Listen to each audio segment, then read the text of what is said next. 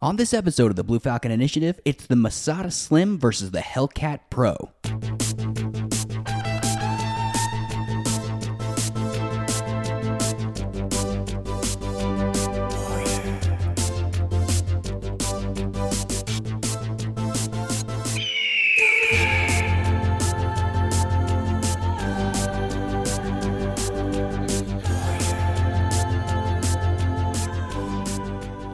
The world is a scary place, James, and in fact, I've decided that it is an oppressive place, and I have to say, I am an oppressed motorcycle rider. Would anyone care to guess who has done the oppressing against me? Probably your own motorcycle. Probably the seat. That's not true. Okay, I'm very upset about this, and I absolutely cannot let this go.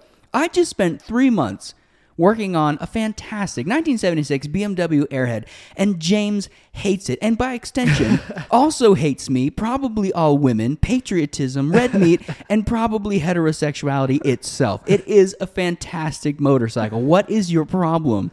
I don't know how fantastic it could really be if I'm giving you a ride to work every day.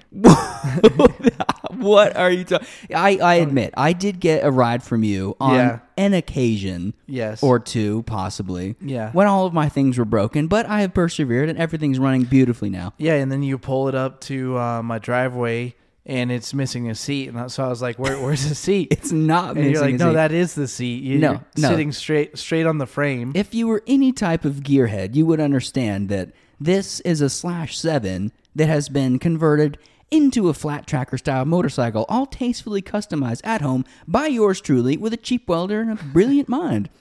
Yeah, it just seems like it's self-inflicted torture or something. Okay, well, yes. What I have done is I have lowered the seat height by just putting it sounds ridiculous saying it. I know it does, but I have a custom seat pan, which just means that you're right. It is a metal sheet on top of the frame, and it looks really cool. No, it just looks unfinished. It looks very good. I think that you have so much trouble with your motorcycle because you're intentionally trying to break it more. I'm not by trying just to break it. Pulling pieces off of it. No, everything I've done has been according to plan, and it looks great. It looked great when you first got it. It was a classic motorcycle. And there's some purists out there that are probably cursing your name right now because you forever ruined that bike. Actually, that is a complete truth because the Airhead community, it either goes one way. You can either be like a super mod, a street rat, whatever you want, or it has to be perfect. Now, there's a gentleman here in town, and you've probably seen him. He always goes out to breakfast at the little place, and he's got a pastel green Airhead, similar to mine, and it's got a sidecar for his dog. Yeah. And every time I drive by, he sits on. Always sits out, outside to eat at the little table, and he judges me relentlessly when I drive by because he does have he has a whole myriad. I think we stumbled onto a conspiracy. I think that person might be you from the future.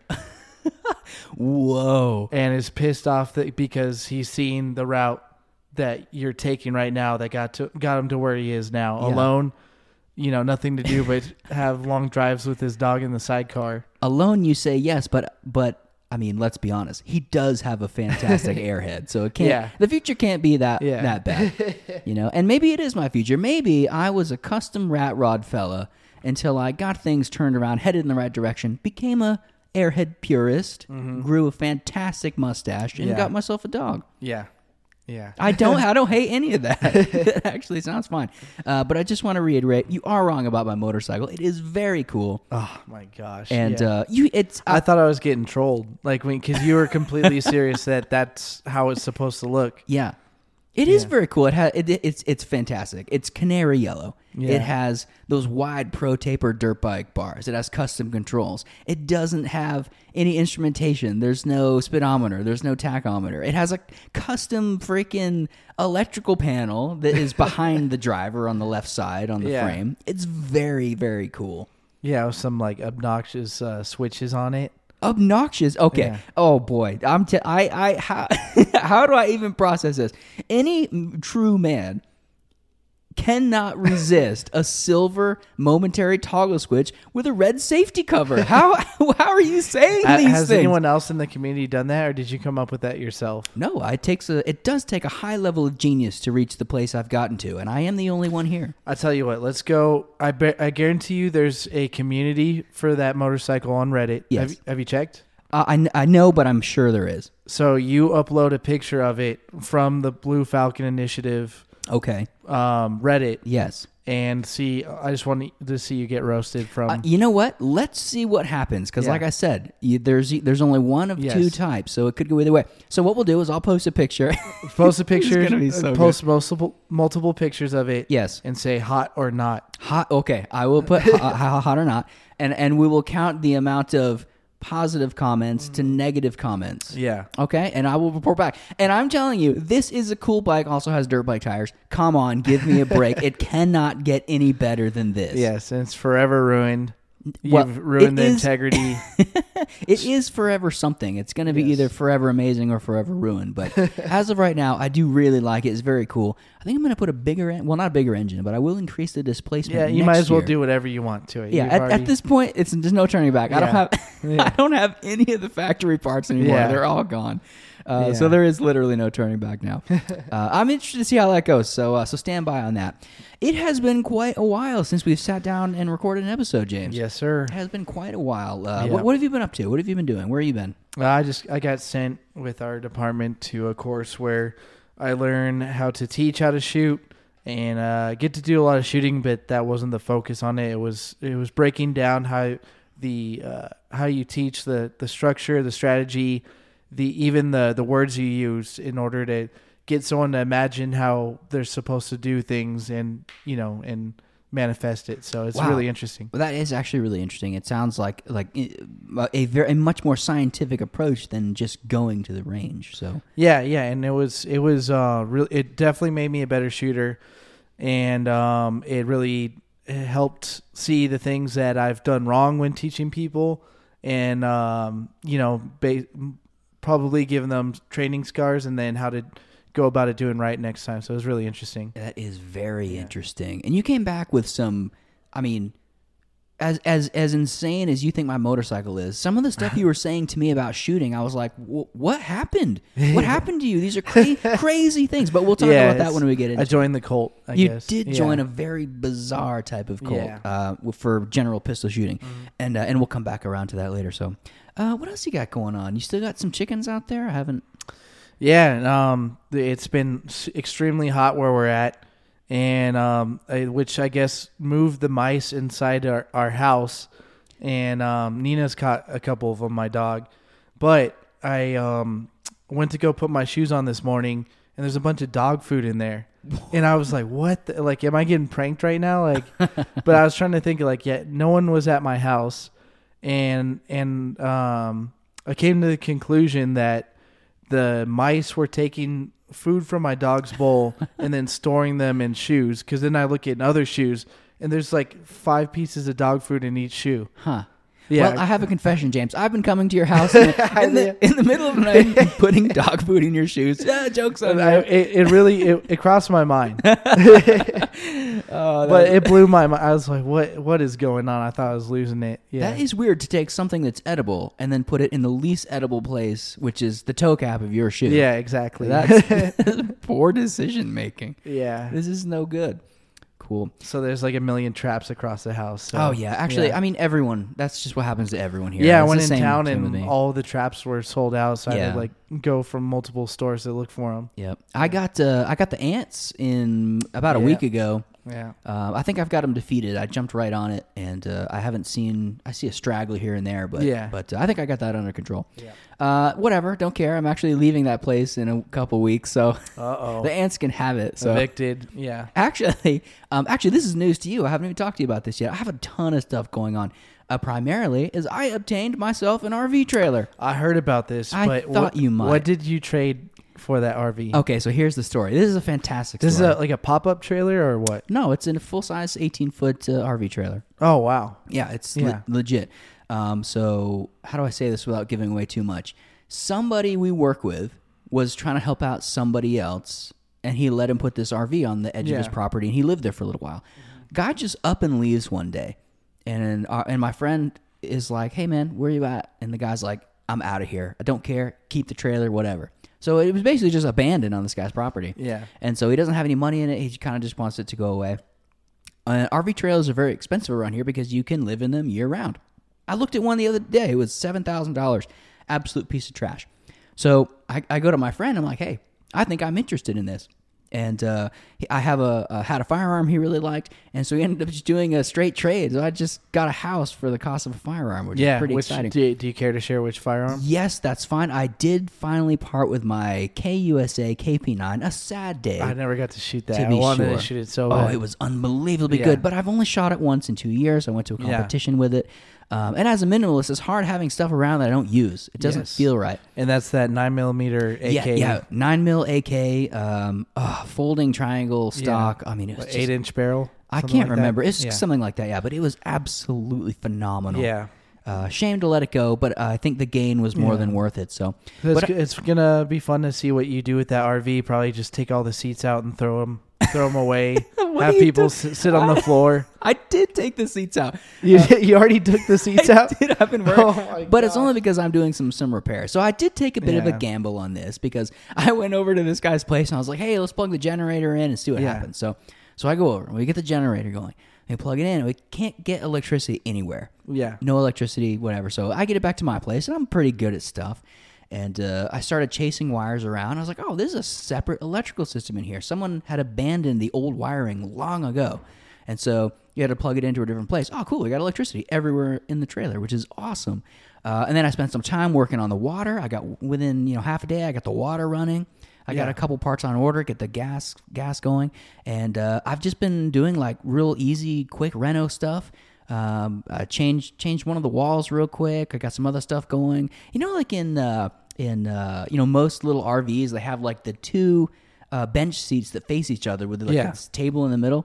Yeah, that you could take out and sleep. Yeah, everything is just so cheap. So I ripped the table out first, right? And so I've got the two bench seats that face each other still. But I've gone with like kind of like a little table on the side that runs end to end, and it feels a lot like an old classic passenger train car compartment, which I thought was way cooler. So anyway, just some stuff like that. New coat of paint, new this, new that, and I think it's gonna be great. I've already got a spot for it close to where we work, so I'll save about 5 hours of driving every week, which would be nice. Yeah, and good stuff. So, dude, sleeping on the floor. I'm not gonna sleep on the floor. It does actually have a place to sleep. Yeah, which is kind of cool. But dude, everything's been just projects for me. I finally got the truck finished. I got the manual transmission in. I swapped the automatic and put the manual in. It was awesome. I've been on vacation back home. Been working on our 1958 racing sailboat we have back there. Oh, yeah. Oh, man, that thing is going to be... Probably next summer it'll go in the water. So a lot of work, a lot of mahogany, but pretty cool, yeah. But a really interesting thing happened to me while I was in Maine, which I did not plan at all. So tell us about it. It's very cool, yeah. So we're afforded the privilege of being able to fly commercial aircraft, carrying firearms. And so I took my service pistol, easy to carry, never fail, good to go. So I get that back home, and we went to breakfast with one of my dad's friends, and he's a retired law enforcement officer. He's done everything in fire safety and law enforcement, communications, everything. And he's been a firearms instructor for like 2 decades. And so he's like, "Hey, why don't you come out to a match we're doing down the road?" I'm like, "Oh, that sounds fun." So I was able to move some stuff around.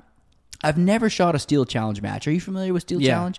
Okay, so for those of you who don't know, Steel Challenge is 5 steel targets on probably 4-inch posts, and one of them is red. You can shoot them in any order you want. They put them in various places across the range, and you have to shoot the red one last. So it's a little bit of strategy. And so basically, you can when the timer goes, you just stand in one place and you're trying to shoot all 5 of these as quick as possible.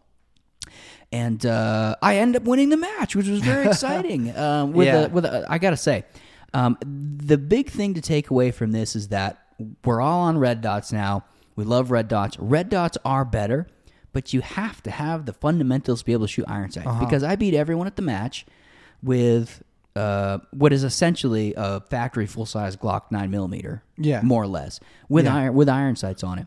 and I beat all the guys shooting 22s with optics, all the guys shooting 9mm with optics. That's crazy. And it was broken into two stages. After the first stage, I was ahead about 0.2 of a second overall. Because what you do is you get up to the line and you shoot the stage 5 times in a row, and then they drop your highest time, your worst score. Yeah. And then the rest of the 4 are combined into one longer time, right?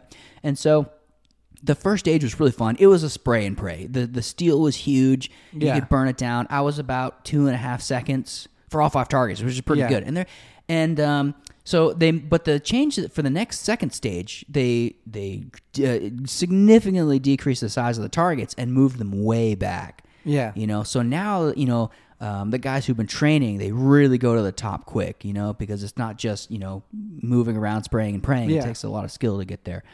And I won the second stage by like 4 seconds overall, which is a huge margin, just cumulative over the best 4 runs.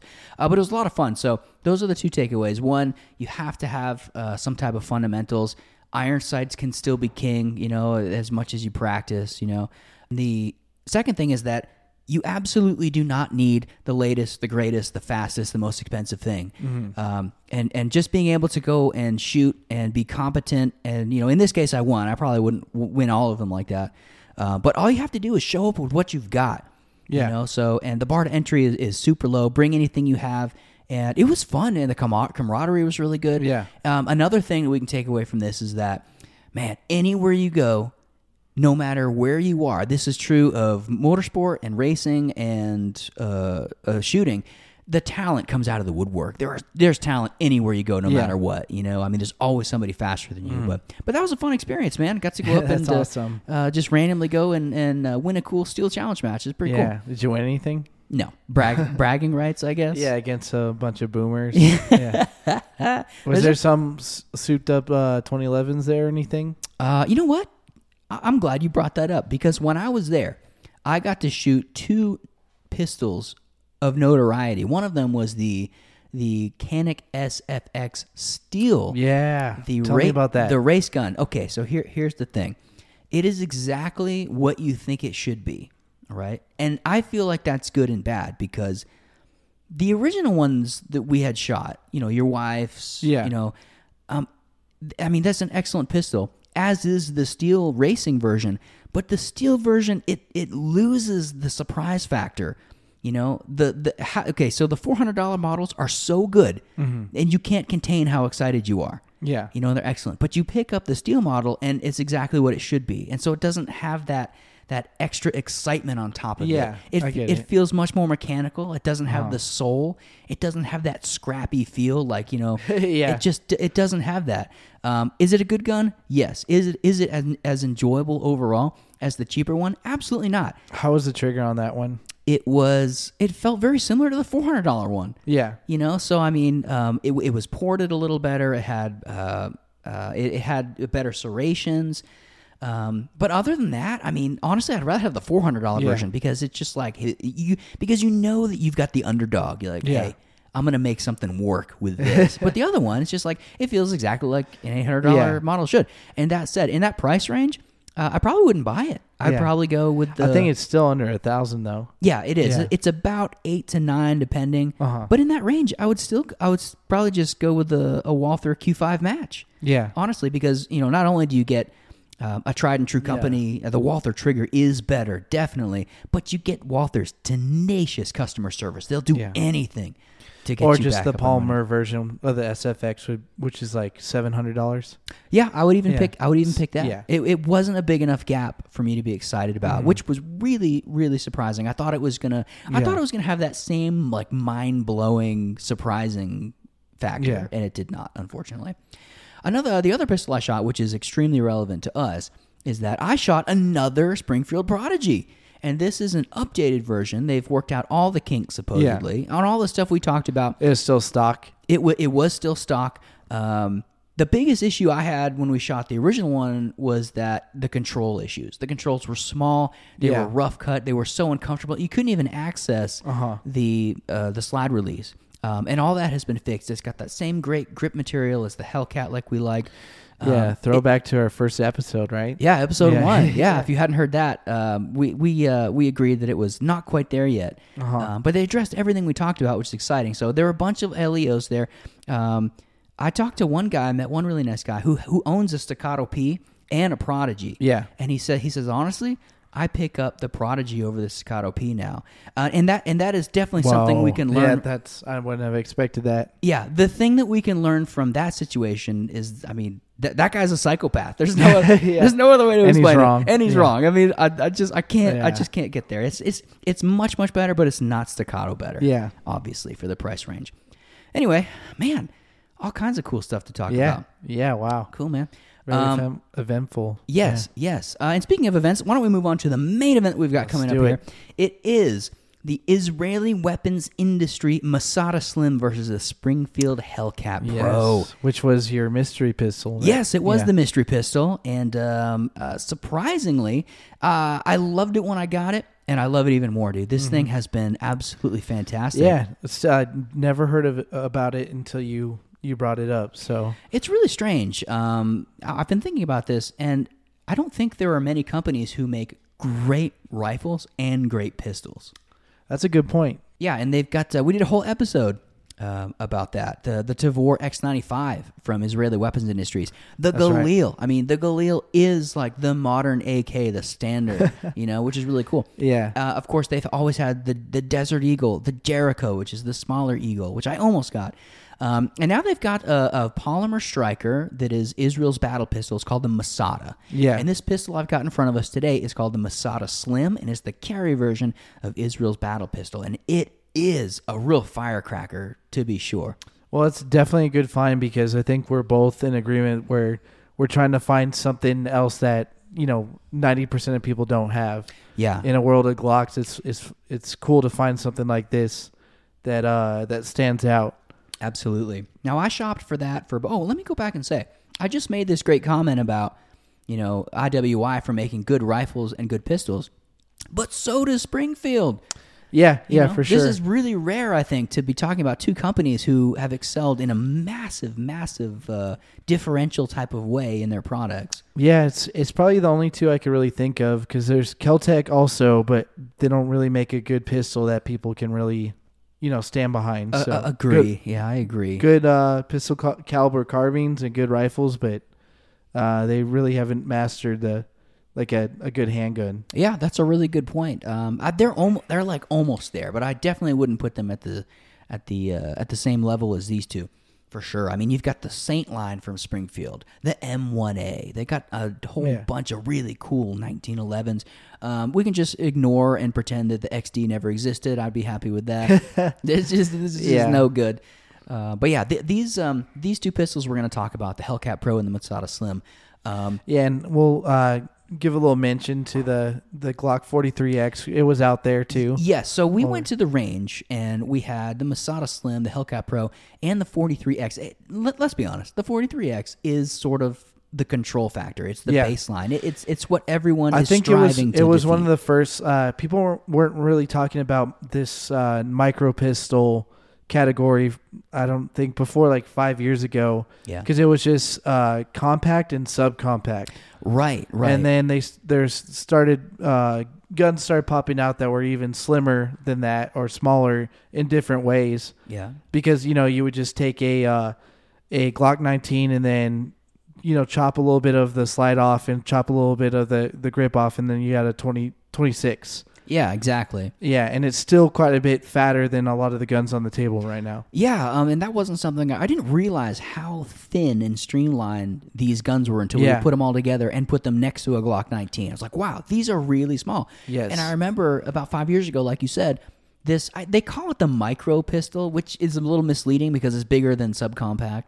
I don't think that really makes a whole lot of sense, but everyone tried to make the smallest pistol, and for like 3 years, all anyone cared about was increasing capacity in the smallest possible pistol. It got to the point where it was so boring. They were all just making the same gun. Like they're so worried about whatever. It was else cool to doing. see who was making their own version, because I know like Mossberg has one now. I think that is the most underrated cheap gun of all time. I did a ton of research on that, and the reviews are spectacular. And the torture tests are unbeatable. But there's one thing that keeps that pistol from being in the category of the ones that we're talking about here. What was that? Okay, so picture this. Like a shotgun company making a pistol. Yeah. They did one shotgun thing to their pistol to make it unbearably horrible. What was that? They put a crossbolt safety on it. Can you? Yeah. In a world that we live in where no safety on that pistol? On the pistol. Wow. A crossbolt safety on a pistol, which is just so unbelievably sad. Yeah. Yeah. If they can sort that out, we will have it on the table the next time. Well, that's good because I didn't even want to look at that pistol at all. Just the thought of Mossberg making a pistol that can rival any of these ones. 43X or anything, I just didn't want to give it the time of day at all. So yeah, and that's how everyone feels because they do one thing so well. I think they had a really hard time getting away from that. Like that is the affordable shotgun company. Yeah, it just is. Yeah, but anyways, I think Glock 43 was one of the first of that new category. Yes, the micro pistols, which is like you said, bigger in ways than subcompact, but they're going for like more streamlined and slimmer, easy to conceal. Yeah. So, and then the 43X came, and in my opinion, that's the industry standard. Yeah, it's the M3 of small guns. Like if you want to beat a BMW, compare it to. Yeah, if you want to beat a BMW M3, you have to come up with something that is unbelievably good. And many have tried, but I don't think anyone has succeeded in that car space. Over here, I think we've got something that's a little more equal. The one thing I don't like about these is that, we all have everyone in the universe has so much Glock equipment. Yeah. But now we got to buy a new set of magazines, and now we got to buy new holsters. But that's just what happens when you change the size of everything. And I will accept that. I guess that's okay. Yes, absolutely. So we go to the range. Actually, you know what? Let me back up and say one thing. You'll never guess how I decided to give the Masada a try. Yeah, you never told me that. Yeah, so I have to admit, sometimes I go on Reddit and end up in unexpected places. Okay, you shouldn't divulge that. Okay, that's not what I meant. Okay, okay. There's two Reddit pages that are always calling my name. One of them is Name This Car. People post pictures of cars that are like, "Hey, what is this?" I'm like, "Oh, no, yes, I got that." I saw that pop up on our algorithm. Yeah. Yeah, another one that we just need to clear the air with is, have you seen that True Rate Me one that keeps popping up? Where did that come from? I have no idea. I thought for sure. Yeah, so apparently there's a Reddit called True Rate Me, and it's just beautiful women who are wearing very modest clothing, and they're not posing. They're just sending in a normal picture of themselves and just getting destroyed by Redditors. How did that get? I didn't go there. Did you go there? No, I don't. It's just the algorithm. Someone must be running feeds or something. No, but like it bothers me because it's like a woman that's like objectively in 8, and then you just see 4, 4, 4, 4.5, 5. Yeah. I don't understand that. I don't know why they do it. Like, okay, I just had to get that out. Yeah, I think that's absurd because honestly, now that I'm thinking about it, I've never clicked on one because I don't know what the comments are, but I see them go through the feed. Yeah, well, because I was like, what the heck is this? Yeah. And then, so it made it worse because now it just keeps popping up even more. Well, now that I'm thinking about it, everyone that I see fly by in the feed, these are like classically beautiful women. Yeah. That's very strange. That's another whole podcast right there. I guess That's a rabbit hole. Can slightly digress a little bit. Okay. Anyways, how you stumbled on this pistol? So Name That Car is one of them that I really like. The other one is there's a James Bond Reddit, and there's always some James Bond news going on there. Yeah. That is ahead of the industry that you don't normally see. So someone posted they went on there and posted. They said, "Hey, what do y'all think the next James Bond pistol should be?" And I was like, "Oh man!" So I thought about it. I was like, well... I think that was one of our questions, too, for the 5-round burst. Was it? Yeah, you asked me that. Oh, interesting. So, yeah. Okay, well, I didn't post it. But I got to thinking about it more and more, and I was like, it needs to be something fresh and unique. It can't be a Glock. Okay, I was like, he's got tons of ties to Masada, like in the books. I was like, it'd be cool if we could go in like the Israeli route. And I just kept going down the rabbit hole, and everything I talked about this, I was like, dude, this is the gun. And so I started researching it more and more, and I was like, I have to have this. I have to try it, and I'm glad I did because it's absolutely amazing. So anyway, that's the origin story. Yeah, and I could see that. This definitely could be the next James Bond gun because it's small. It's that was the other thing, is it has to be concealable, subcompact, or micro pistol or whatever. Mm-hmm. But this grip too, it's got sort of a tuxedo look to it. Oh, good point on that. Yeah. Yeah. Very classy. Yeah, interesting. I love that. Good find. Okay, so let's do some more tactical comparison stuff. So James and I have been to the range, and we went through a whole bunch of different drills. We didn't go to the bench and do accuracy tests. No, we went and did some. I think the first thing we did a build drill. We did some transition drills, and we just want to talk about how each of these shoots. And we're going to move that a little bit later in the episode. Right now, I think we should just start with the specs of each pistol. What are we dealing with? Okay, so I'll just talk about the Masada for a second. This is a classic modern take on concealable battle pistols. Okay, we've got a polymer frame. We keep the weight down. 3.4-inch barrel. Steel magazines. I'm so over polymer magazines. Yeah, me too. Especially being on the 1911 frame now, 2011 frame. Steel magazines are must. This is a 13+1 pistol, and it's small, but it does feel like a battle pistol. What do you got on your side there, James? Yeah, Hellcat Pro, 3.7 inch barrel, and 15 in the magazine +1, and 21 ounces for weight. So yeah, pretty good. Yeah, a little bit bigger in all directions than the Masada. Yeah, but just barely, like almost fraction, barely enough to even talk about. Yeah, I found a really cool website. Of course, I can't think of it currently. That compares the pistols. Yeah, you can look up any two pistols, and you can lay the pictures on top of each other for scale, or kind of see what the dimensions are going to. I think this is pretty cool. And then the smallest on the table by a pretty significant margin in terms of comparing the micro pistols is that 43X. Yeah, I can't believe how thin it is. Yeah. I can't believe it. Yes, it's like a piece of bread. That's how skinny it is. Yes, yeah. It's very, very comfortable for appendix carry. Yeah, absolutely. Yeah. And we'll come back to the feel of each pistol here in a little bit. Let's start like we normally do, which when we're comparing weapons, we've been doing this with rifles, but it's going to be a little different with pistols and categories, but we're going to start the same way. The initial visual impact. Yeah. What do you think? What do you think when you see the Hellcat? Not your Hellcat Pro. Yeah, I know. Mine's all yours Gucci'd up. Amazing, but I mean, out of the box. Yeah, well, so out of the box, I did get that initial, a bit of surprise because I saw someone else whip it out at the range, and I looked at it and I was like, "Wow, what is that?" Because it's such a weird size to me. It wasn't a size of a pistol that I was familiar with before. I could tell right away that it was quite a bit skinnier or more streamlined than the Glock 19, and then that the stippling on the grip is what really caught my eye. Like the grip, how there wasn't finger grooves, it was a little bit more streamlined, and the grip just really it looked like really inviting to put your hand around. Yeah, it is fantastic. And one thing I really like about it. It'd be hard to confuse with something else. I hate when all the companies just make the same thing. But this one actually has similar lines as that mid-'80s Ruger P89. Yeah. And it's got that because of a little bit of a taper, from the rear of the trigger guard all the way up to the barrel. Almost high pointy. Or not high pointy. High powery. High power, yeah. Yeah. These adjectives are not going well.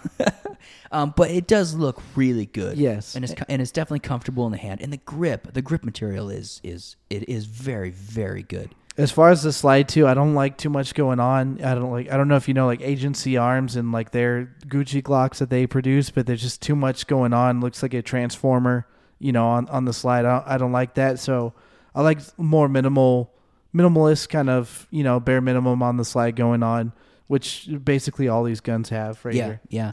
It was really difficult going back and forth between these two because the grip angles are quite different. Yeah. And because we were trying to do some rapid shooting before. I really like the Masada. Can you hold up that Masada for a second? Yeah. Look at that. It looks almost like just this side of blocky to me.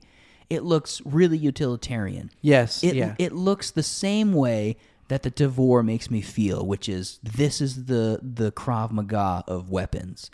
You know what I mean? It just feels like it's always in fight mode. Like it looks like a very fast muscle car that's been lowered an inch and a half. It looks like it's supposed to go to the racetrack.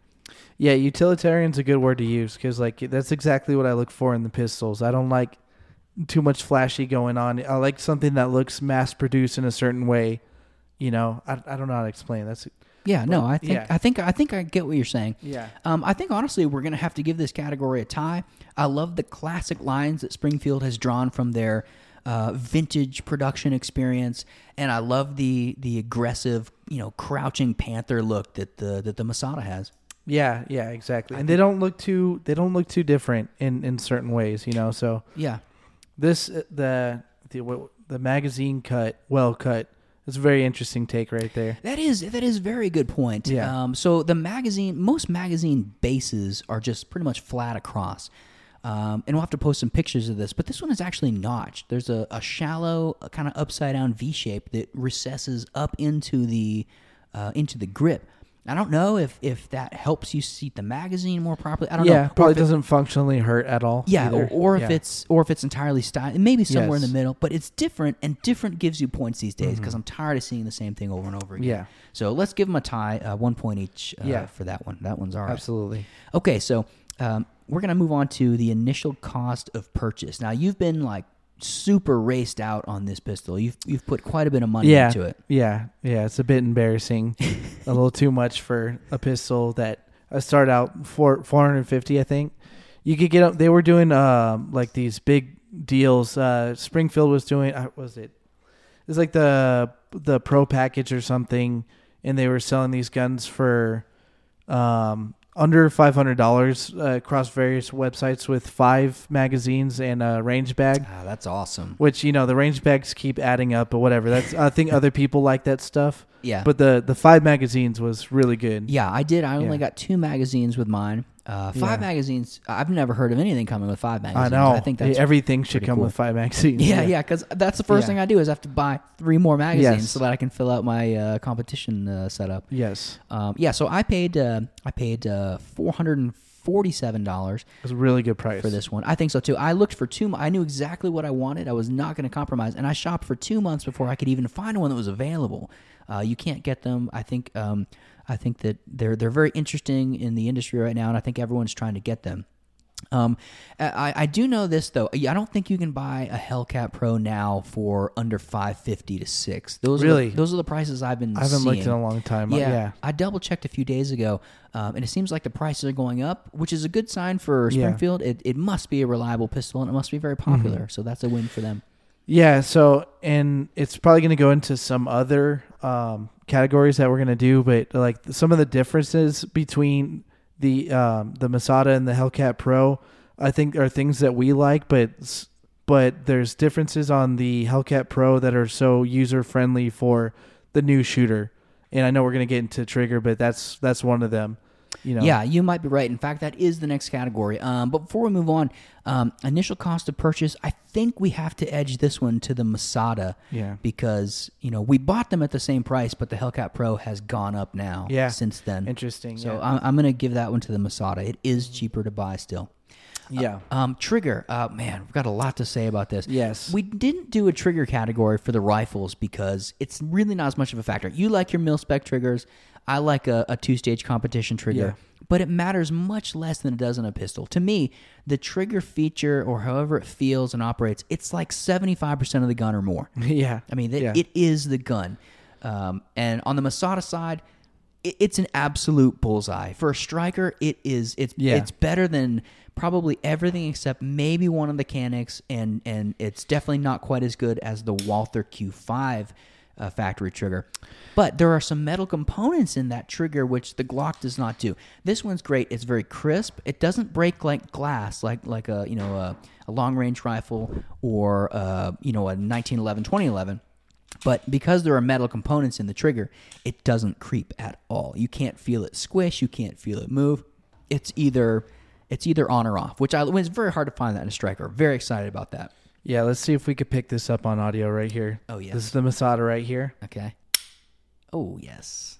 And now here's the Glock 19, you hear a huge difference right here. You hear that spring after? Yeah, and that's actually a really good point on that, because when we were shooting that Glock 19, it feels like the trigger fights you back after it goes off. It's not a great experience, and that's not even a factory trigger. That's an aftermarket Glock trigger. Yeah, there's something like really metallic about the Masada's trigger. Yeah, it feels like you know the metal trash cans with the big lids. It feels to me like you're just slamming the metal lid on top of the garbage can. That's what that trigger feels like to me. The Masada or the 19? The 19. Yeah. No, you can feel it. Like it's you pull the trigger and you just hear that little ding. And then on the 19, you pull the trigger, and you could feel vibration after. That's a really good. You almost feel a separate miniature recoil in the trigger assembly. Yeah, there's a word for that. It's called trigger slap. That was one of the biggest things with older AKs with the Tapco G2 trigger. Is the trigger would fight back after you shot it, and it would get really tiring. So yes, and Hellcat Pro has a pretty heavy trigger straight from the factory. It felt just like our duty gun. And which is a good and a bad thing. I think it's not that bad on your carry gun to have a little bit heavier of a trigger. Sure.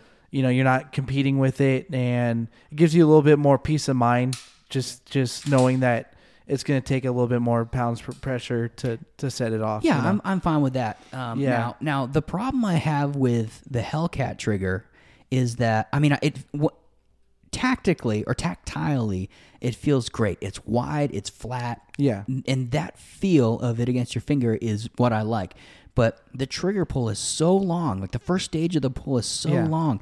It's got to be at least 1/4 of an inch, which is just too much for me. And I have a hard time breaking this trigger without feeling the creep. It creeps maybe 1/16 of an inch, maybe a 32nd. But it doesn't have that clean break like the Masada does, unfortunately. Yeah, and I think these are things that people that have been shooting for a while pick up. But I think the Hellcat Pro became so popular for new shooters. It's so user friendly. Like, it seems like a comfortable gun, like something that's not going to get away from them when they're shooting it because it's not too small.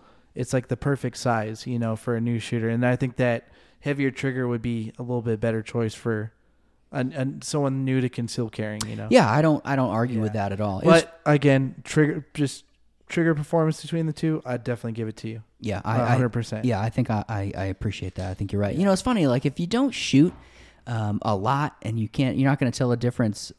Just like you said, that was a really good point. If you're not like intermediate or advanced, none of the stuff we talk about is going to make any sense. Yeah. I took my Staccato home last summer, and my dad and I were out shooting. He's got a Glock 19. Yeah. And so I hand him the Staccato, and he shoots it a few times. He's like, man, he said, this feels exactly the same as the Glock. Oh my gosh. Yeah. So I've clearly lost on some people, unfortunately. But yeah, if you're just getting started, you're not going to know the difference anyway. And that's actually a really good transition into the next thing I want to talk about. Is I think that the category here is ergonomics and controls. Yes. And I'm going to move recoil into the ergonomics overall. And I think the Springfield's got a major advantage here because it recoils so well. Yeah, so I got mine ported, which is why. But straight out of the box, it was. I remember one of the things that I noticed was how snappy it was. I was surprised at how snappy it was because it's quite a bit bigger than my wife's 43X. Yeah. So I felt like they were the same snappiness. Okay, interesting. Yeah. I don't think I shot this before the mods. No, it was definitely snappier. Okay. So that makes us a little more even. And this is I should say, I thought this was the nature of the micro pistol. It almost feels violent,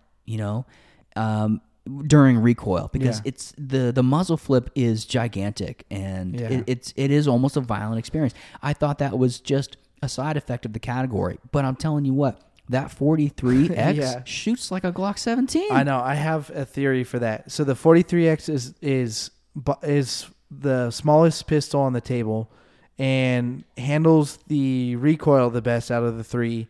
And my theory is that the angle of the grip is a little bit more significant than the other striker fired pistols, and encourages you to set your wrist and to set your thumb correctly. Wow. That's my theory. So you're actually handling the recoil management better, and the Glock angle is just allowing you to set your wrist better. That's my theory. I think that's absolutely phenomenal to have made that connection. I didn't see that. And the other thing that goes along with the angle of that weapon is that it's the same as all the other Glocks. So you're tapping into the entirety of your muscle memory. For us who have put tens of thousands of rounds through our Glocks. Yes. So every Glock you pick up is essentially the same grip. Yeah. Same So grip if angle. people don't know, I don't know what degree the grip angle is, but they are slightly more leaned in. Like you're kind of. It's very. I think the word you're looking for is rake. It has a more substantial rake to it. It's 108 degrees apparently. And I'm gonna pull up like a 1911. Yeah, that was what I was gonna do next. And it's very hard to go back and forth between a Glock grip angle and a 1911. Yes, they're just so different. Apparently, hold on, I'm almost here. It is about 20 degrees difference. Yeah, which is significant between the two, which is, unbelievably different. Yeah. And it's funny, you'll notice, you won't necessarily see it happen, but if you're behind the gun and you're looking, every time you punch out, you'll tell you're either your nose heavy or nose low, depending on which way you're going back and forth. Yes, and like I said, that difference in the grip angle is going to roll your thumbs forward more and promote locking your wrist. That's why I think it feels like there's less recoil on the 43X. But yeah, and I think you're right. I think you've absolutely nailed it. From a biomechanic standpoint, that feels very solid. Yeah. I don't think I could come up with a counter argument for that. Yeah, and there's nothing about how it's manufactured that would make it recoil less, because in theory it should recoil more. It's got a shorter barrel. There's less weight holding that barrel down too. So. Yeah, absolutely. It does have a small weapon light on it. I don't think that's a factor here for the amount of recoil we're talking about. Yeah. So I'm going to call that negligible. Honestly, if we were just comparing the Masada to the Hellcat, I'd probably give them both a point. But since they're both so much worse than the Glock, I'm gonna give neither one of them a point. Yeah, the Glock. Yeah, I think the that's 43. That's only reasonable. Yeah. Yes. Any particular thing you want to talk about on the controls of the Hellcat? No. Usually one of the first things I used to change out, like all these Glocks are changed out, is the slide lock. I usually throw in an extended one in, because when I used to do classes, like your hands would get moist and it would be hard to engage that slide lock. Yeah. But as my shooting has grown, it's never become a problem past that, and I haven't really had a problem with the Hellcat Pro. But I see that out of the box, the Masada seems to be way more exaggerated, which is a good thing for any shooter. Yeah, it definitely does look like it has a set of aftermarket controls on it. The magazine, I don't know if it's the size of my hand, but the magazine release in particular is just exceptionally placed. Yeah. It's huge, Yes. it's heavy, it's tall, and I don't know how they did it exactly, but the positive spring release pressure in that pistol is unbelievable. Yes. That thing will eject an empty magazine. Yeah, we were going through all the pistols. Yeah, on a level plane, it will still push the magazine all the way out. I think those are the two biggest things I look at when I look at a new pistol, is the magazine release and the slide lock. So yeah, no, I agree. I will say that mine is probably a little more complicated to take down. I don't care. That's done on a bench. That stuff doesn't bother me at all. I will say I didn't put a modularity category in here, but I want to just bring that up in the control section. You can take the entire trigger assembly out of the pistol, just like you can like a cassette trigger in a rifle. SIG. Or like a SIG, exactly. So if you wanted to replace a certain component, you could. I like that. I think that as far as maintenance in the field, we talked about that with the rifles. That's great. That's the future of pistols. Modular pistols. I think it's on the way, and SIG definitely is responsible for that. Absolutely. Yeah. Well, that's awesome. And what about? So there's the first thing I noticed when you showed me this pistol. There's no rails. Yeah. on it. Very surprising for something whose pedigree is from a battle pistol. I personally don't care, but yeah, I think that's going to be a standard now moving forward. I don't think many pistols could get away with that, but this one has so many great things to counter that. So there's no it's 1913 pick rail or whatever it is. 1913. Yeah. So you can't have a weapon mounted light unless you did something like the Glock, because the Glock doesn't have one either. It does now. The 43X MOS comes with the rail. Good to know. So this was just the first generation before they did that. So they realized that the people wanted the rails to throw in, because you could put this TLR7 sub on the new 43X MOSs. I think that's awesome. I would be shocked if the next generation Masada Slim didn't have that. What's a little more plastic tooling? I mean, that's inexpensive and and this one's definitely big enough to handle light. I think so. I think so too. So just add it. Yeah, just go for it. So what do you think? We gotta give a point. I'll give you the controls definitely. Okay. Out of the box. Let's do ergonomics and controls separately. We'll do a point for each. I'll definitely take the controls one.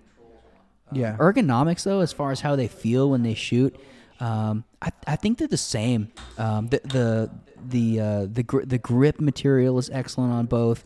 All the controls are accessible, though mine are a little taller. They recoil the same from factory. I think they both get a point for that. Yeah, absolutely.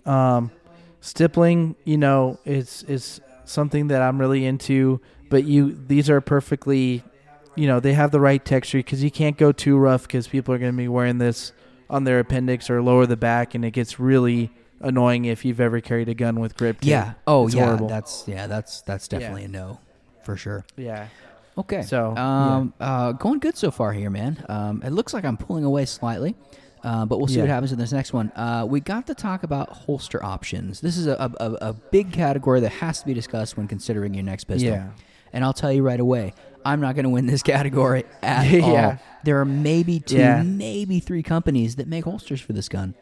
Yeah. As of now, I saw the market grow for the Hellcat Pro like really, really quickly, because when I got this one, there's probably three companies that had the exact option for the light I had and red dot and everything, and now there's a million. Yeah. So as the Masada grows more popular, hopefully the market will fix that. Well, this is the weird part. I don't disagree with that at all, because I know you're right, but there's something strange about the IWI Masada, and it's that, I mean, we all knew about the Hellcat Pro when it was coming out, and that's why the holster options quickly caught up to the gun.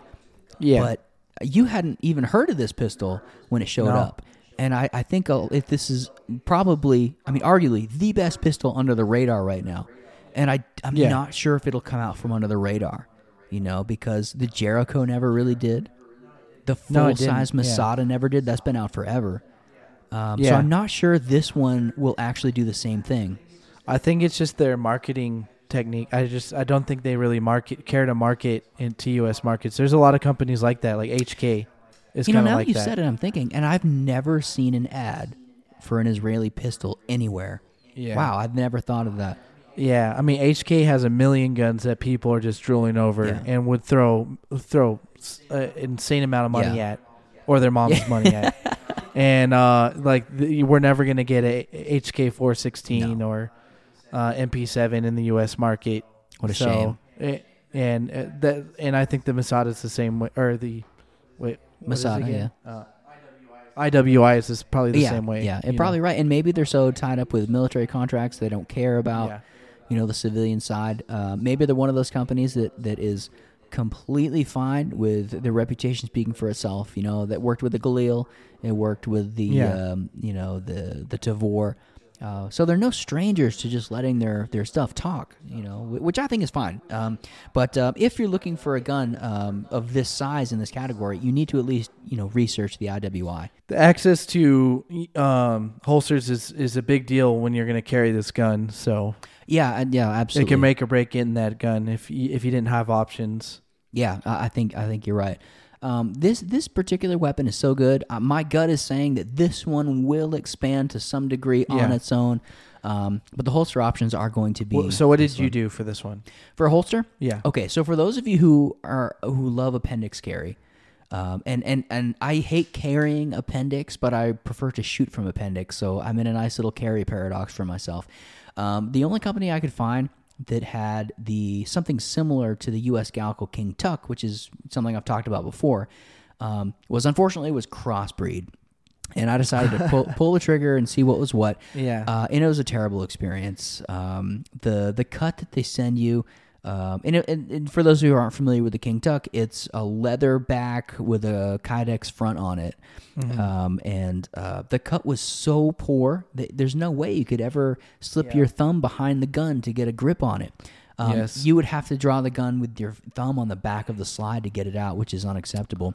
I had dyeing issues with mine. I paid an extra $10 to get a certain color.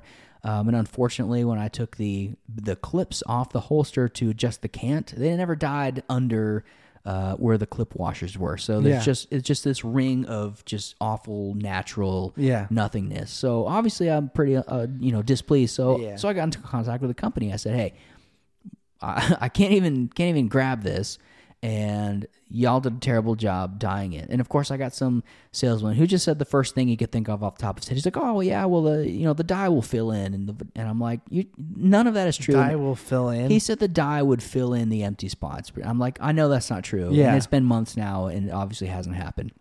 So I just took it and ran with it. I'm handy enough to pretty much fix whatever. So I put my own cut on the leather so that it pretty much matches the King Tuck, and it's usable now. I used it quite a bit at the range. Yeah, and it's functional. It's not great for those of you who like appendix carry. There are definitely more options for that. Unfortunately, yes, I would say stay away from Crossbreed. It's a company that you see like big advertisements for if you're on YouTube or something. And I think they just make their money off of people that are getting their first concealed carry holster ever and just don't really know what the options are. It's the 511 of holsters. Yeah, that's perfect. Yeah, and not the early 2000s 511s. Yeah. It's the current 511 of holsters, which is unfortunate. Yeah. So don't do what I did. Lesson learned the long way. I paid $75 for that piece of garbage.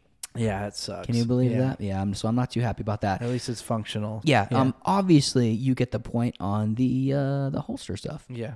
For now. Yeah, for now. Much more accessibility. I don't see mine catching up to the same degree. Yeah. But it will expand some. That's fine. So let's talk about some of the stuff we did at the range. We both, got to shoot all three of these pistols in various configurations in different situations. So we did a bill drill from concealment. And a bunch of weird stuff happened, and James was very fast. Of course, you being an appendix carry guy, you got you. So yeah, the results were so this is a horrible test because we're not using the same carry method. Yeah. But just take it for what it is. Just as an anecdotal comparison, you actually got the fastest time on that with the Masada from my holster at 4 o'clock position, which you're not even used to, which is crazy. And you did it in 1.8 seconds, so that's pretty reputable for something. And I think that's all thanks to the trigger right there. Something you've never trained with. Yeah, I think it is almost entirely to the trigger. One, your skill of draw, definitely, but the trigger is much shorter to reset and fire than the Hellcat. I think that was the difference in time. I thought the recoil management, because of the port, would have helped out for that drill to help stay in cadence, but it was definitely that trigger reset. It just took so long to reset. And you're eating up, tenths of a second doing that. My fastest time was a 2.3 with your Hellcat. So we're kind of flip flop, but you got me about half a second on that drill. Yeah. But somewhat reputable, halfway decent times for stuff we've never trained with, which is pretty good. Second drill we did, this was probably from 15 yards out, and we had a 90-degree transition. So we'd have to shoot one target way on the left, turn 90 degrees, and shoot it way on the right.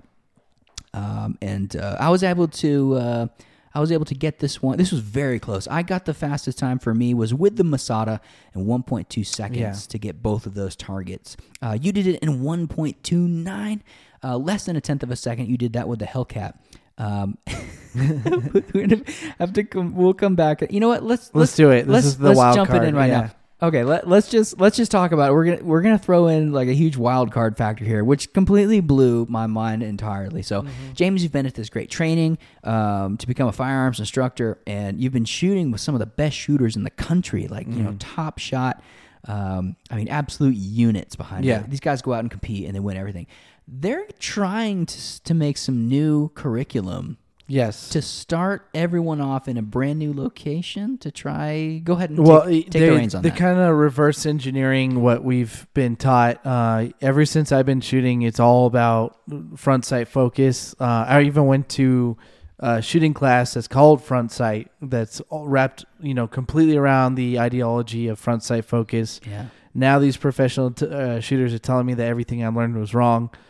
Or inefficient, like for building strong shooters. So they wanted to prioritize throughout the entire course, threat focus or target focus, and, all your vision focus and engaged on the threat with the sights or, secondary.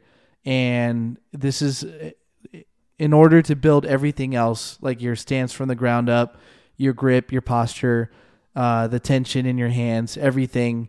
If that's correct, then the sights aren't even going to matter. So what James is saying here is that you don't need sights on a pistol. Some of the guys you trained with said that you can shoot out to 100 yards without any sights on the gun, whatever. No, they said using threat focus. So using threat focus. Okay, gotcha. Yeah. Which is completely remarkable to me. Yeah. And you showed up with a gun with your Glock. Yeah. At the range, and you handed it to me, and you said, "Hey, what do you see that's different about this pistol?" And I flipped it over like 12 times. I'm like, and I couldn't see anything that was different. And you're like, "There's no sights on it." I was like, "Whoa." Yeah, because you wouldn't have even thought like that's who would do that? Who would take their seat off their motorcycle? Anyway, so James has the gun with no sights on it. It is just an entirely flat top of slide on a Glock. The crazy thing about this is that we experimented with it quite a bit, and on that same this is so stupid, on that same 90-degree transition drill, 15 yards each, I actually got the fastest time of the day on that, a 1.1 with your Glock with no sights. Yeah. It is entirely instinctual. That's where the light bulb comes on. Like it sounds like they're, snake oil salesmen or whatever. Yeah. And then you do it. And that's how they proved it, is that they did the drills moving back to 25 meters. And then we didn't notice that they had no sights on the gun until they showed that. I'm completely flabbergasted that this is what we're talking about now. Yeah. That, and it's very exciting too, because over the decades there have been so many changes of philosophy in pistol shooting alone. You remember reading the old Tintin comics? I don't think so. You don't remember this guy? Well, they taught him to shoot like almost like you were holding a baby. You would crook your arm and you'd set the pistol in here and shoot like that. That's like the Marine Corps. That used to be the way to shoot a pistol. And then back in the 60s, it was like you grab your opposite wrist. Yeah. And it's just exciting to be, to be aware of this next big change that might be happening. Yeah. But the results are right there in the pudding, man. I shot faster without any sights on that drill as compared to a pistol with a red dot. I can't believe it. Because you're a shooter that's done, thousands and thousands of dry fire. Yeah. And that's what it's meant for is to build everything else. Because if your foundation from the ground up was wrong, then you wouldn't have been able to hit anything. Yeah, that's a really good point too. And maybe I have a slight advantage in this instinctual shooting space because I've shot quite a bit of USPSA now. And, depending on where you're at, the stage distances, you can shoot upwards of 50, 60% of a stage with a staccato without even looking down the sights. Yeah. You see John Wick do it all the time.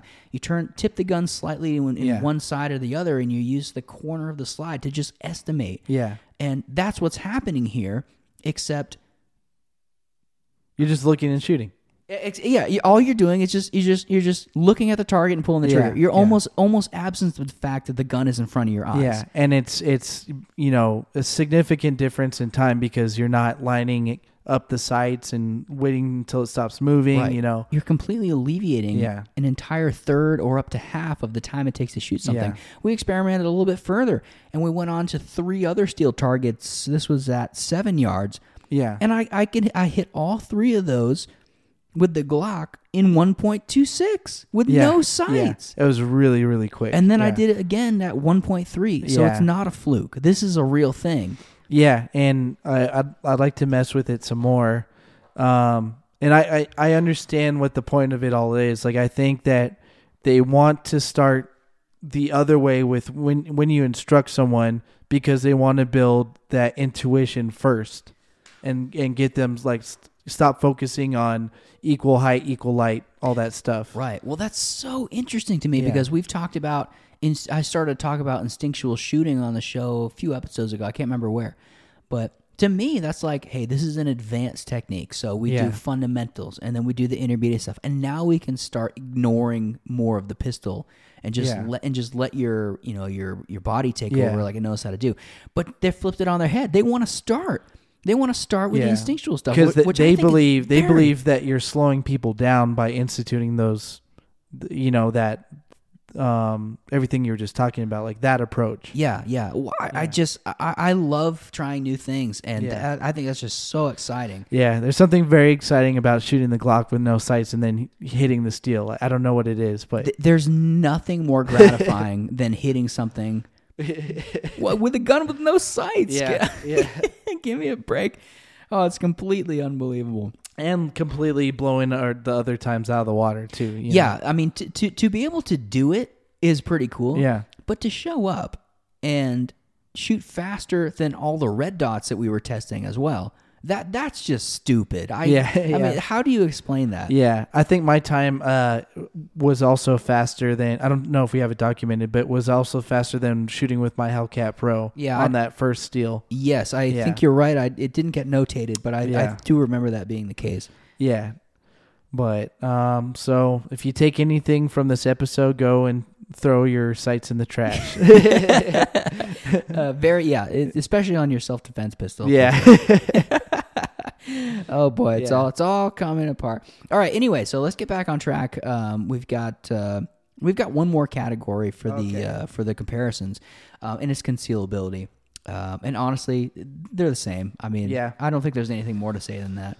Yeah, if anything, if you're really racing for the fractions of an inch, then the Masada gets it, because I noticed a huge difference wearing the 43X versus the Hellcat Pro.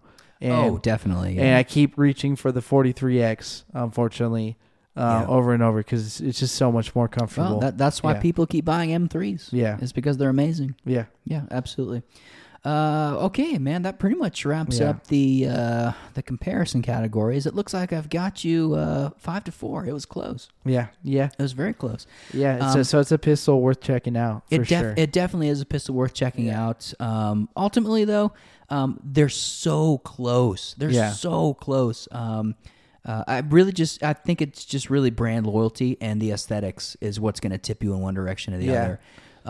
If you're into just to keep in mind, rapid shooting, it's going to be the Masada is the winner for the trigger reset. Yeah. But other than that, we almost learned nothing because we were striving. I thought that one was going to pull out ahead of the other, and it never did. We're like, wow, this is the same. And then we started shooting the Glock 19. And then we started, and then as confused as we were, we took all the sights off the guns and just started shooting everything. Yeah. So what did we learn?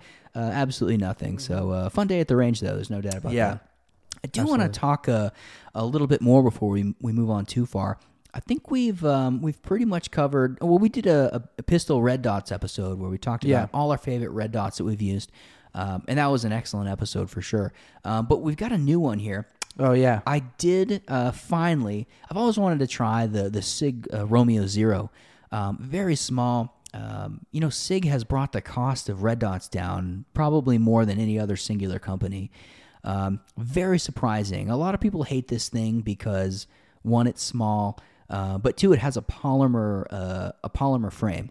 Mm-hmm. So here's why I'm okay with this. So actually, in the last episode, James, while you were away, I had the Useless Strangers with me.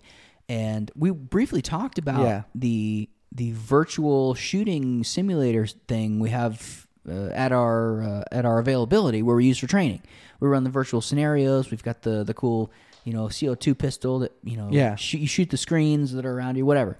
In all of those situations, I don't use the sights. I don't think there's ever been a time in a stressful situation where a typical person has looked down the sights. Those are all instinctual shots, every single one of them, and most of them are hits, which is great. So people's arguments about the window's too small, you can't get a good sight picture through it, it's BS. Okay, I think 99 times out of 100, you're not going to be using your sights in a self-defense situation. You're pointing and shooting, you're railing. Okay.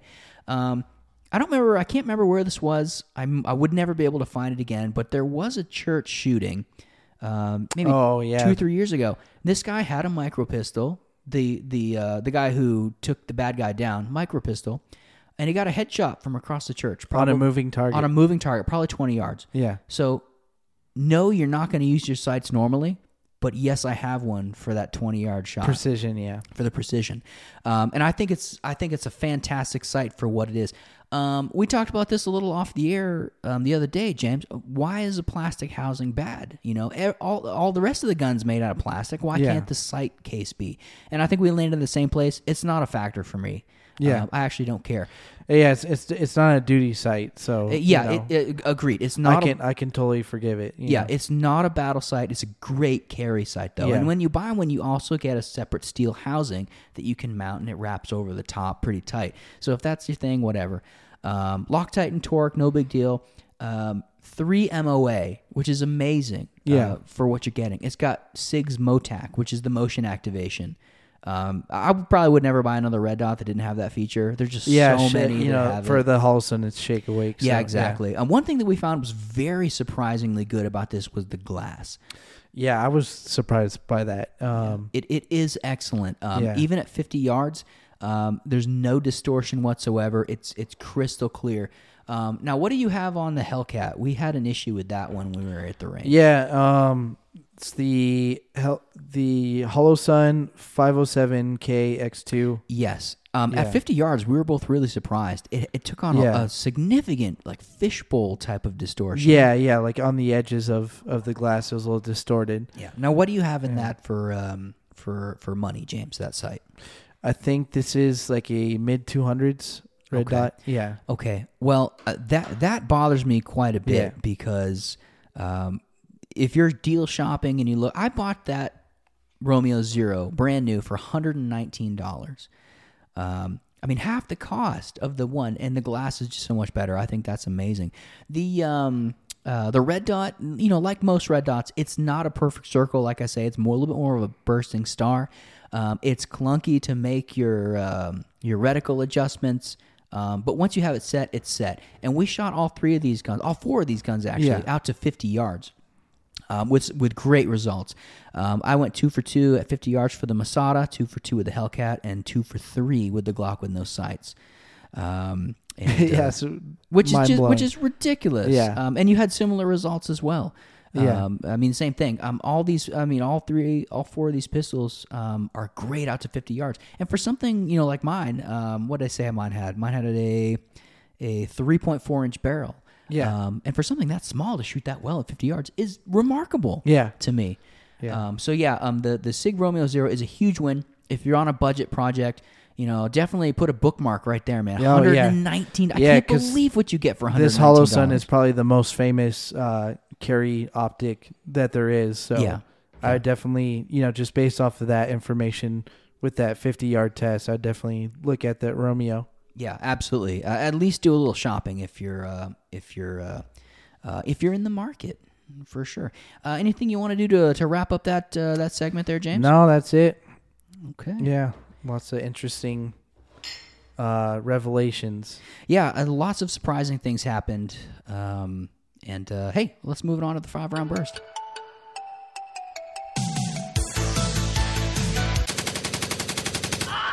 This is going to be a survival preparedness check, James, to see where you're at on your readiness for various things to happen. And I think I've got 4 things that I think everyone needs to be ready for. in the event of catastrophe or emergency. Okay, so number 1, do you have some type of food supply stored away? Food. I have a surplus of food. Okay, how long do you think you and your wife could last? Probably I could stretch it for. Is the power still working? Because I have a deep freezer. That would probably knock out. Let's just say no, it's not. But okay, well, there goes a lot of it. That'll stay cold for a long time if you're careful. Chickens. Well, do you have some type of generator?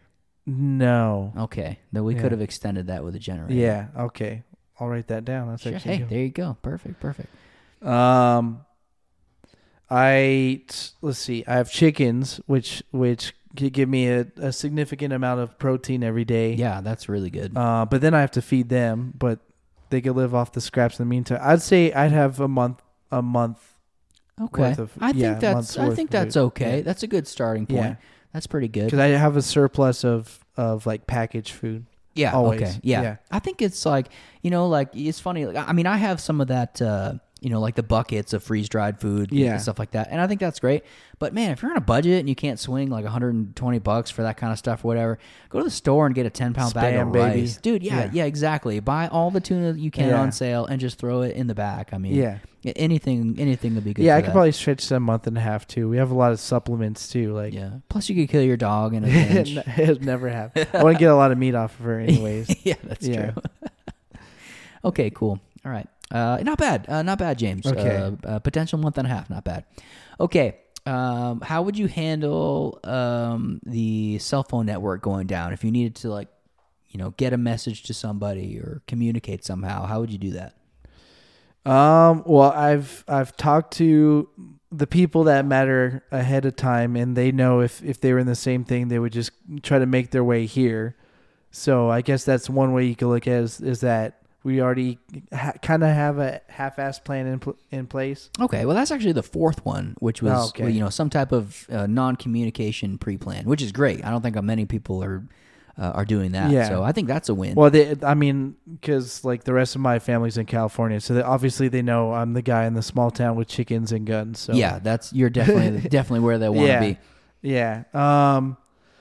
Besides that, I have a buddy that knows radios really well. So you have planned properly for this catastrophe. Yeah, that's it. In fact, I was just before you said that, I was thinking, I was like, I do have an extra radio we could hand out. So that's good. I guess that means we're good friends now if we're willing to. Well, if my cell phone doesn't work, I have Xbox Live. So why can't I just use that? Yeah, good. Then you can communicate with other 12-year-olds and curse at each other. Okay, not bad. At least you have some type of plan. That's good. Yeah. Okay. Let's just say that the Chinese finally dropped the EMP. How you have any plan to get around? How do you maybe not super far, but just getting around? Does that knock out all vehicles no matter what year, or does that? Well, no. Does that go down to a certain year? It knocks out anything that has electronic fuel injection because theoretically the computer in the vehicle will be fried. So what year does that start? Well, I mean, depending on the brand, as an average, I'd say 88, 89. Probably. Yeah, I'm screwed for that. Yeah. No, I don't got anything for that. You have a bicycle or anything? No. You don't have a bicycle? No. Excuse me. That's okay. You just spent an hour roasting me about my motorcycle, but you don't have any way to get around. Nah, there's a neighbor with a horse. So yeah. Guess what would happen if the Chinese tried to EMP my motorcycle? Yeah. Nothing. Well, because it's carbureted and it would run forever. I don't believe in running, so I would stay in place. Okay. Barricade in place. Gotcha. All right. Yeah. Well, when your wife leaves you, she can flag me down and hop on the back of the motorcycle. Well, on what? There's no seat. There's nothing. There's nothing to hop on. Oh. Yeah. Okay. 2 people in an emergency could cozy up quite nicely on a car. And plus, it's 120 degrees outside. That thing's gonna get hottish. That thing's gonna get unbearable. You know what one of the most miserable experiences is though. It's hot outside. And people who don't ride bikes, they'll be like, "Oh, it'd be so nice to be on a bike." But no, it's just hot freaking air plowing into you. Yeah, it's even worse. You get to wherever you're going, and you're just drenched in sweat. Yeah. It's not great. Covered in bugs. Yeah. Covered in bugs, exactly. I'm actually wondering how my bike would do in extreme heat for a very long time. Because it's not liquid cooled. You have to put coolant in your truck, and that's what cools it down. Mine's actually an air-cooled engine, so the air moving across these fins is what cools the motor down, and that's pretty hot air and sometimes. It's going straight up into that whatever you welded on it. So you just have to stand up the whole time. I did weld quite a bit on it. Yeah. Which is pretty good. And I do admit there are some sharp edges that don't make you happy sometimes. But overall, fantastic. Yeah. The Redditors will agree with me. But yeah, like I said, barricading in place. There's I ain't going anywhere if that happens. The lazy man's emergency plan. All right. I'll have to write that down too as something to think about. Yeah, okay, that's good. All right. Question 2. All right. What is the best ongoing entertainment franchise that you are eagerly awaiting the next installment to? Because everything is getting worse all the time. Is there anything good left that you're excited about? Whatever the Coen brothers come up with. Who's that? They did like Raising Arizona, Oh Brother Where Art Thou. Oh, okay. Yeah. That's not really a franchise, though. That's just some people. Like the business is Coen Brothers, right? So they're kind of a franchise. No, they're totally a franchise. No, a franchise is a continuing story of some kind. Oh, okay. That's what. Okay. I know you're desperately awaiting. There's a Kill Bill, possibly storyline that might come off of the first 2 Kill Bills. Oh, cool. But I don't know if that. I don't know if that was just rumors or if that's actually going to happen. But yeah, I think Quentin Tarantino's only doing one more movie. Really? But that's like the only thing because, like you said, every franchise is bought out and it's just everything sucks, getting destroyed. So I haven't seen the 4th John Wick movie. I bet it's as good as I would hope it to be. Yeah, I think that franchise is still okay. Yeah, I'm not really looking forward to the 28th Indiana Jones movie. Yeah. You know, I mean, that's just not going to work. I'm tired of all the Marvel nonsense too. Yeah. Hopefully they make like a Jersey Shore retirement season. Yeah. I don't know if you're aware that there's like 9 seasons of Jersey Shore. Trust me, James, I was not aware of that. I'm not surprised. They're already old as hell now, but yeah. Oh, is that why I keep seeing Jersey Shore Reddit on our feed? You've been going. That popped up too. No, that somehow popped up too. But How suspiciously denied. Yeah. Got it. Okay. I was just thinking this too. The next James Bond movie will make or break the franchise. If they decide to do all the nonsense that all the other movies are doing, it'll be the end. I can tell you right now, they're probably going to do all the nonsense. So. Yeah. I hope they don't. Yeah. I've finished 42 out of the 44 James Bond novels. Wow. I'm almost there. I'm so close. Yeah. And then they just released another one this year. I'm like, oh man, I'm still trying to catch up. I'm almost there. But it's going to absolutely devastate me if they ruin that. That's a small club of people right there. I think so. Probably share that achievement. Yeah, and some of them are painful. They're painfully bad, I admit. Oh, really? Yeah. I mean, this was like there weren't any just obvious cash grabs. But some of the writers they hired, there have been like maybe 8 or 10 writers throughout the year. Some of them just were so lackluster and uncreative. But this guy I'm reading through right now, Anthony Horowitz, easily like 2 or 3 of the best ones so far. Oh, really? Yeah. Very, very cool. So he encapsulated Ian Fleming's, vision. And maybe because he actually went back and wrote some stuff in that same era, like chronologically. It was very cool. Anyway, I digress on that as well. Hopefully the superhero movies are done. Yes. Okay. No. All right, here we go. This is a scenario-based question, okay? All right. Let's just say you've wandered into a part of town that you're not familiar with, some city, not really sure where you are, trying to get your bearings again, all right? And you keep walking, and you keep noticing there seems to be a loosely collective group of, how do I say, ruffians. Youths. and you seem to be attracting more and more of their attention. Yeah. And the longer you're there, the more they pay attention to you, and the more aggressive things are starting to get. And it doesn't look like it's come to blows yet, but it's decision point. Like maybe we can reach out and make the first move. Like, hey man, what's going on? Okay, so what is your opening line to these guys? What do you say to them? They're eyeing you. They're not sure about you. What's the age group in this? I'm going to go like early 20s. Early 20s? Yeah, guys who've graduated high school with no plan. They're just miscreants. You guys vape? Okay. I always have a drop vape in my pocket just for that, so I can throw it in case a gang of youths is coming. Yeah. I can throw it in the opposite direction and hit the other. And here I am asking you about preparedness. You should be teaching me. That is the ultimate play I've ever. A drop vape. Well, now I got to write that down. Now I got to add that to my list. Drop vape. Yours to-go bag for sure. Any particular flavor of drop vape? Because whatever the most obnoxious flavor is, it's probably like a watermelon grape. Yeah, something like that. Or horrifying. Monster Energy. Flavored. Yeah. Great answer. That's very comical. Kudos. I didn't think you were going to come up with something that was that good. That's quite impressive. I'm glad I asked. That's good. Yeah. We've been talking a lot about health and fitness lately, and it occurs to me that I have been a part of so many potentially productive conversations with people because, when you're good at something, people come to you for advice. And a lot of times when you spend time with someone to give them advice, they either don't do what you say or they sort of do it. Okay, so I've had this conversation more times than I want to. Okay, so what do you tell someone who is looking for your advice and they say that they're doing everything right but they can't lose weight? I just try to pick their mind and figure out what they're actually doing because usually they're not doing anything. Because if you had all the missing ingredient is consistency. So whether it's consistency with your diet or your exercise, that's all you need. And if that's 3 days a week, if that's trying it out for 2 months minimum, just those two things, you'll see a difference whether you're trying to go up or down. Yeah, I would also say that in intensity. Along with consistency. I'm actually asking this because I've seen a couple of people who are in our work sphere. We don't really work with them, but we are around them enough. Same thing, man. I'm in the gym all the time and I'm not getting results.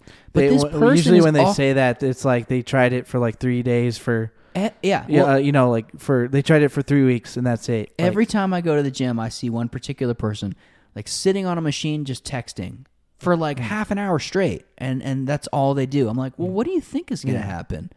I think people are so addicted to their phones they can't take any time off. I definitely say consistency first. Because if you, like I said, if you just showed up and you did a 30-minute workout for 3 days, for 2 months minimum. 3 days a week, 2 months minimum, you're going to see a huge difference. Yeah. And then I agree. It'll inspire you to go, more intense, but yeah, no, I completely agree with that. You know, what's insane to me is that, the health and fitness industry is multi-billion-dollar industry every year, and it's all, people releasing their books or workout programs or this or that. But there's not a person on earth who doesn't already know what the answer is. There's only two things: eat good food and move your body. That's it. Yeah, and that is entirely it. Yeah, and they won't implement the consistency to just see it work. Yeah, they're looking for fat burning pills or whatever. Yeah, hunger suppressives. Yeah. Or, we're both thinking exactly the same. We can move on. Yeah. Okay. And you can almost die from trying to take a shortcut. Oh my goodness, you can almost die from that. Who knew? Yeah. That if you try to take shortcuts with your health, it could be unproductive and unsafe. Anyway, well, we don't need to get too far into that. Okay. Last question. I this is gonna sound weird, but I love money. Okay. I love being productive with money. I like saving money. I like being adept with money. I like, retirement. Yeah. I'm a minimalist. I like managing money well. Okay. Yeah. So I've seen so many bizarre, weird things on the internet for advertisements and money suggestions, whatever. So here's my question to you. Oh, gosh. Okay, what is the worst get-rich-quick scheme you've ever heard of? Oh, okay. Man, I saw you saw a sigh of relief. You're like, oh no, he's gonna ask about my finances. Yeah. I'm sweating. Yeah, well, so I know what's coming next time, but no, I've it's funny because I'm old enough to see I've lived through the wave of pyramid schemes that have come my way. Oh yeah, where you're you see people from high school that reach out to you and you think, oh, they're just trying to catch up, and then all of a sudden they're like, hey man, I got some questions for you, or I got a cool business idea for you, and it's some herbal tea or some sort of pyramid scheme. But I've been to a bunch of those, and thank God I was never dumb enough to sign up for any of those. But man, it's just like and they're all the same. Like it doesn't matter which one you pick. It's not about selling the product. It's about getting people under you to do your work. Yeah, and there's people that are good at it, but those people are like completely morally bankrupt. Like they're not good people at all. I think I agree with you. You have to be a scummy person to be good at those. Yeah, well, there's a reason that pyramid schemes have such a bad stigma. Those are typically the type of people you find inside of them. Unfortunately, what's funny? Yeah, they're ruthless. Man. It's funny you that was your answer, because I remember there was this. This is so stupid. I remember meeting this really cool girl. We exchanged numbers and we talked for like 3 or 4 days, and then she dropped the pyramid scheme bomb, and I was like, "Oh, dude, what a waste of my time." Yeah, ridiculous. You just felt used. I did feel used, not in a good way either. Well, that's what they do to you, because there's someone in town that like I thought was being friendly and wanted to take us out to lunch, and it's the first time they met us. But then of course, like if it's the first time, if someone's so hungry to get your attention, then usually something's going on. Like either you're not that nice pyramid scheme, or there's swingers, and both of those things are not good in my book. So gotcha.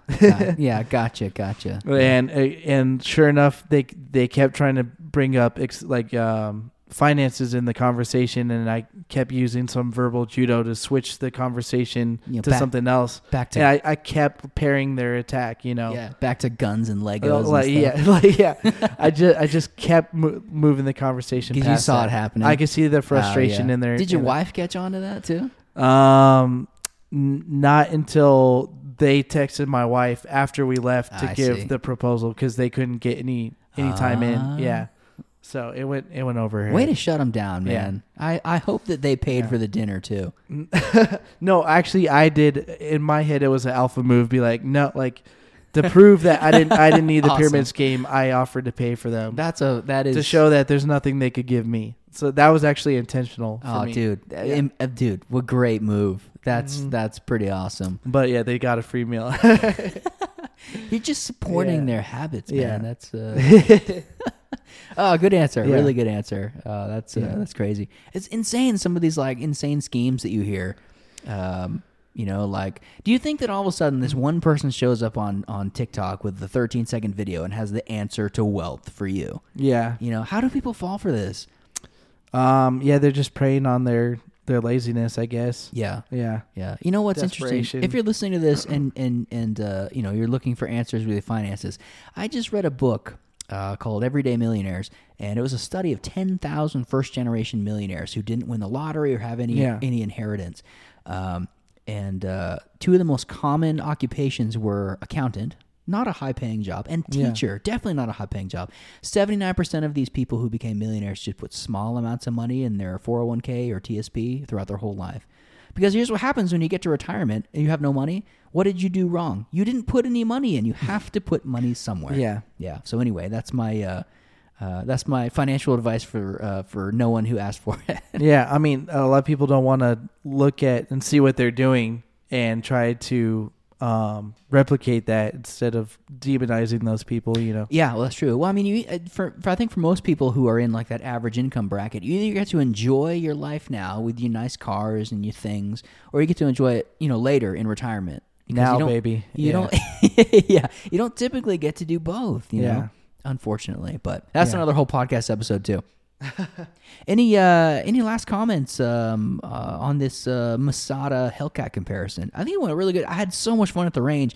Like I said, they're just so close to each other. Yeah, really, really close. No, it's just user's choice at this point. I think it's the big thing is to know that gun exists and to check it out, because it is stylish, it is interesting, and probably best striker fire trigger I've picked up. Yeah, in the $400 range, definitely. Yeah. I think the Canic are neck and neck. I haven't tried the subcompact Canic.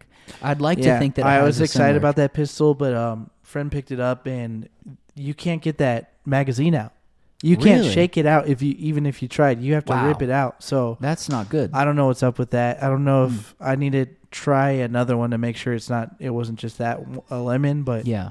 that's a big no-no. Well, certainly in the $400 range, that trigger it might be at the top of the list. Yeah. And like I said, the trigger is the gun. Yeah. Amazing. Yeah. Cool, man.